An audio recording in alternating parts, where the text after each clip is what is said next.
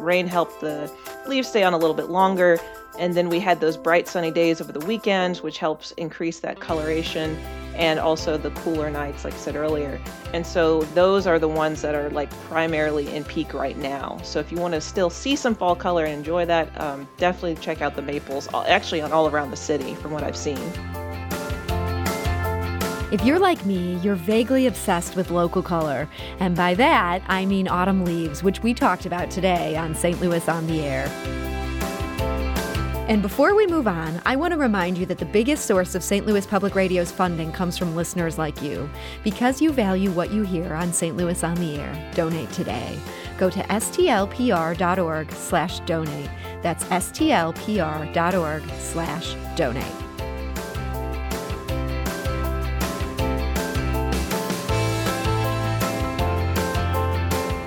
I'm Sarah Fenske. This is St. Louis on the Air.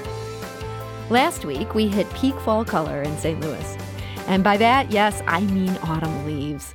Last week, we hit peak fall color in St. Louis. If you visited any of our local parks, you likely saw a riot of reds and oranges and yellows. But you may have also noticed a lot of green. Even though it's November 2nd and the city is ablaze with color, you might notice quite a few trees looking downright spring-like. So what's going on with our fall foliage? Well, joining me today to talk about it is Daria McKelvey. She is a supervisor at the Kemper Center for Home Gardening at the Missouri Botanical Garden. Daria, welcome to the show. Thank you. So we think of this now as sort of being the peak of fall color. How long of a period is that we get these peak colors on our leaves? It probably could last for about at least a week or two. It just depends on the environmental conditions. Those bright sunny days and those cool nights, but just not freezing, will kind of prolong that color. So we entered last week. Do you feel like we're still in it today? I feel like we're actually a little bit past peak. I took a nice stroll around the garden this morning, and while there's still a lot of color and things to look at, we're probably at starting on the downhill slope of that fall color. So if we're past the peak, you've got to explain this thing that has just been bothering me as I've been walking around. What is up with all this green still on the trees across the city? I see many trees are shedding their leaves, but I see a whole bunch. It might be June out there. Yeah, so this fall season has been kind of wonky. It's not been I would say the greatest, for this year. What happened kind of earlier or actually in October, now that we're in November, we didn't have much rain. And a lot of trees, unfortunately, by the time that they got around to that fall color time, they, started dropping their leaves quite a bit, just didn't have enough moisture to pull them through. And so we didn't get to see as much of that fall color that we kind of expect normally. And we also haven't been, the temperatures haven't really dropped except until recent times. So those fall colors just haven't developed as nicely these past couple of weeks as we would have liked them to. Now that we did have dropped a little bit, some of the later trees that flush color are starting to be more vibrant, but it's just still not exactly the right conditions for, that vibrant color that we see, just a huge swath of trees. Mm-hmm. So it sounds like it's a combination. Some of our trees dropped early because it was just too dry, and then some of our trees still haven't turned with the others because it's just been a little too warm. Yes. Temperatures have been a little bit warm, and what's also interesting, I'll give you an example. Our ginkgos, I'm keeping an eye on those. They haven't changed yet. They're starting to show some yellow color, but I'm not sure if they're going to actually drop their leaves all of a sudden, or or have the opportunity to golden up. So I'm still waiting on that. We'll just have to see how the temperatures play out. So it got very wet last week. It felt like day after day we were getting rain, and then it has felt like it's getting pretty chilly at nights. Is there a chance we could still turn this thing around, even though, as you feel, we're slightly past our peak here? I would say it's actually turning around just a little bit. That last bit of rain, I think, really did help the maples. That's actually what most of the things I'd say in bloom, actually showing fall color, especially at the garden. Most of our maples all around are showing some vibrant colors because that rain helped the leaves stay on a little bit longer. And then we had those bright sunny days over the weekends, which helps increase that coloration, and also the cooler nights, like I said earlier. And so those are the ones that are like primarily in peak right now. So if you want to still see some fall color and enjoy that, definitely check out the maples, actually on all around the city from what I've seen. And I've got to ask you about a term. This is apparently a term you use in the gardening business. This is called stage fright. How does that relate to leaves?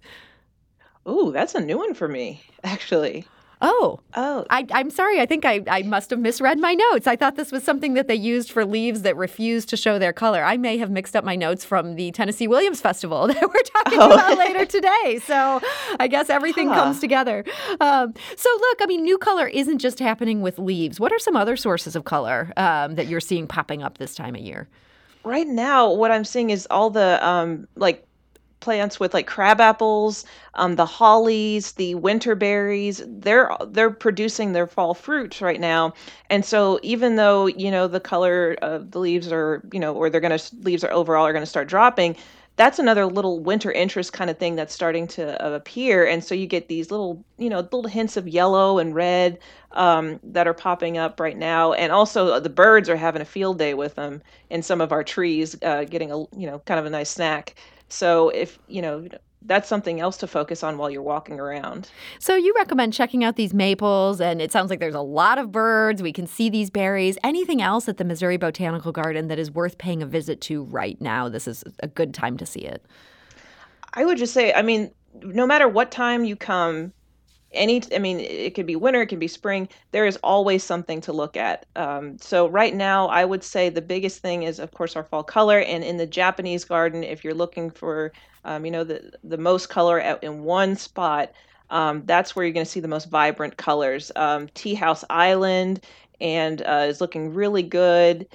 You can just look at it across from the lake, and there's maples just all around that are showing some vibrant reds and yellows. And it was just, I was taking photos for our plant finder database, and it's like every 2 seconds there was another maple I saw that I was like, oh, this is beautiful. Oh, this is beautiful. So there's so much out there. So for those of us who missed this last weekend, which was gorgeous, I can't even imagine between that great weather and all the wonderful trees you guys have, what the botanical garden must have looked like. Do you think this next weekend these colors are going to last? The maples won't have shed their leaves yet. I think so. I mean, they're still looking pretty good. Some of them have started to drop, but I think there's still going to be a lot by this weekend. And also, I'm looking at the temperatures now. Saturday is going to be 71, so it's just going to be a beautiful, beautiful day to get out and. So this might be the best last chance before things turn terrible. I hate the winter. I would want to advise everybody, get to the Missouri Botanical Garden before it's too late. And I'm curious, Daria, how you guys are doing overall. Are you seeing many fewer patrons because of the pandemic? Yeah, we're hanging in there. It does seem to be a little bit less people coming out, and I can understand that. But all the staff, we're just trying to do the best we can, and remain open for the public so that they can enjoy themselves and get out. And like I said, even if you're ever feeling cooped up, this is a great place to come just to get some fresh air. Just bundle up and enjoy yourself. So. We're here for you guys. And I guess the good flip side of having fewer patrons, it sounds like this would not be a difficult place to stay distant from other patrons at this point. Yes, you can social distance to no end in here. There's plenty of space to space out, and also there's a huge never-ending fresh air all around. So you're pretty good. This is a pretty good area. And all the gardens are open at this point? There are some spaces, some of the smaller areas that might be closed off, but yes, most of the gardens are closed off. I mean, I'm sorry, excuse me. Most of the gardens are open by now. I will say, though, that the Center for Home Gardening, unfortunately, is still closed. We're not able to, we're too small to allow visitors in. But if you still have your gardening questions, you can still email us at plantinformation at mobot.org. And but I will say, just to let you know, that we are seeing double the amount of normal questions we get. So and we're kind of short staffed, so we may not be answering. We're trying to answer them as quickly as possible, but we're short of staff. So you can still send us your questions. It just may take a little bit longer. And you're getting double the questions you normally get. Any theories on why you're getting so many? Yeah, 'cause, well, people aren't able to come in, and so email is the next Mm. best thing. Normally, I was crunching some numbers, and on average, we get about 1,600 emails per year, and the year hasn't even been finished, and we're already at 2,300. Wow. I have to wonder if part of that too is so many of us are spending so much time at home and we're kind of paying more attention to things that maybe we previously took for granted. I will agree with that. I think there was a lot of people were gardening quite a bit more than they normally would. Well, if your gardening has led you into some questions, they do have your back at the Missouri Botanical Garden. Just have theirs with a little bit of patience. They're very busy, but you can email plantinformation@mobot.org. And also, this is a great time to come check it out. It sounds like there's going to be at least one more good weekend. We can all cross our fingers for more. So, Daria McKelvey, I want to thank you so much for joining us and sharing some of the highlights. Thank you for having me. Do you find yourself regularly listening to episodes of St. Louis on the Air? Suggest us to a friend you think might enjoy our conversations, and leave us a review and rating on Apple Podcasts on the App Store. It's the simplest way to help people discover our show. Thank you.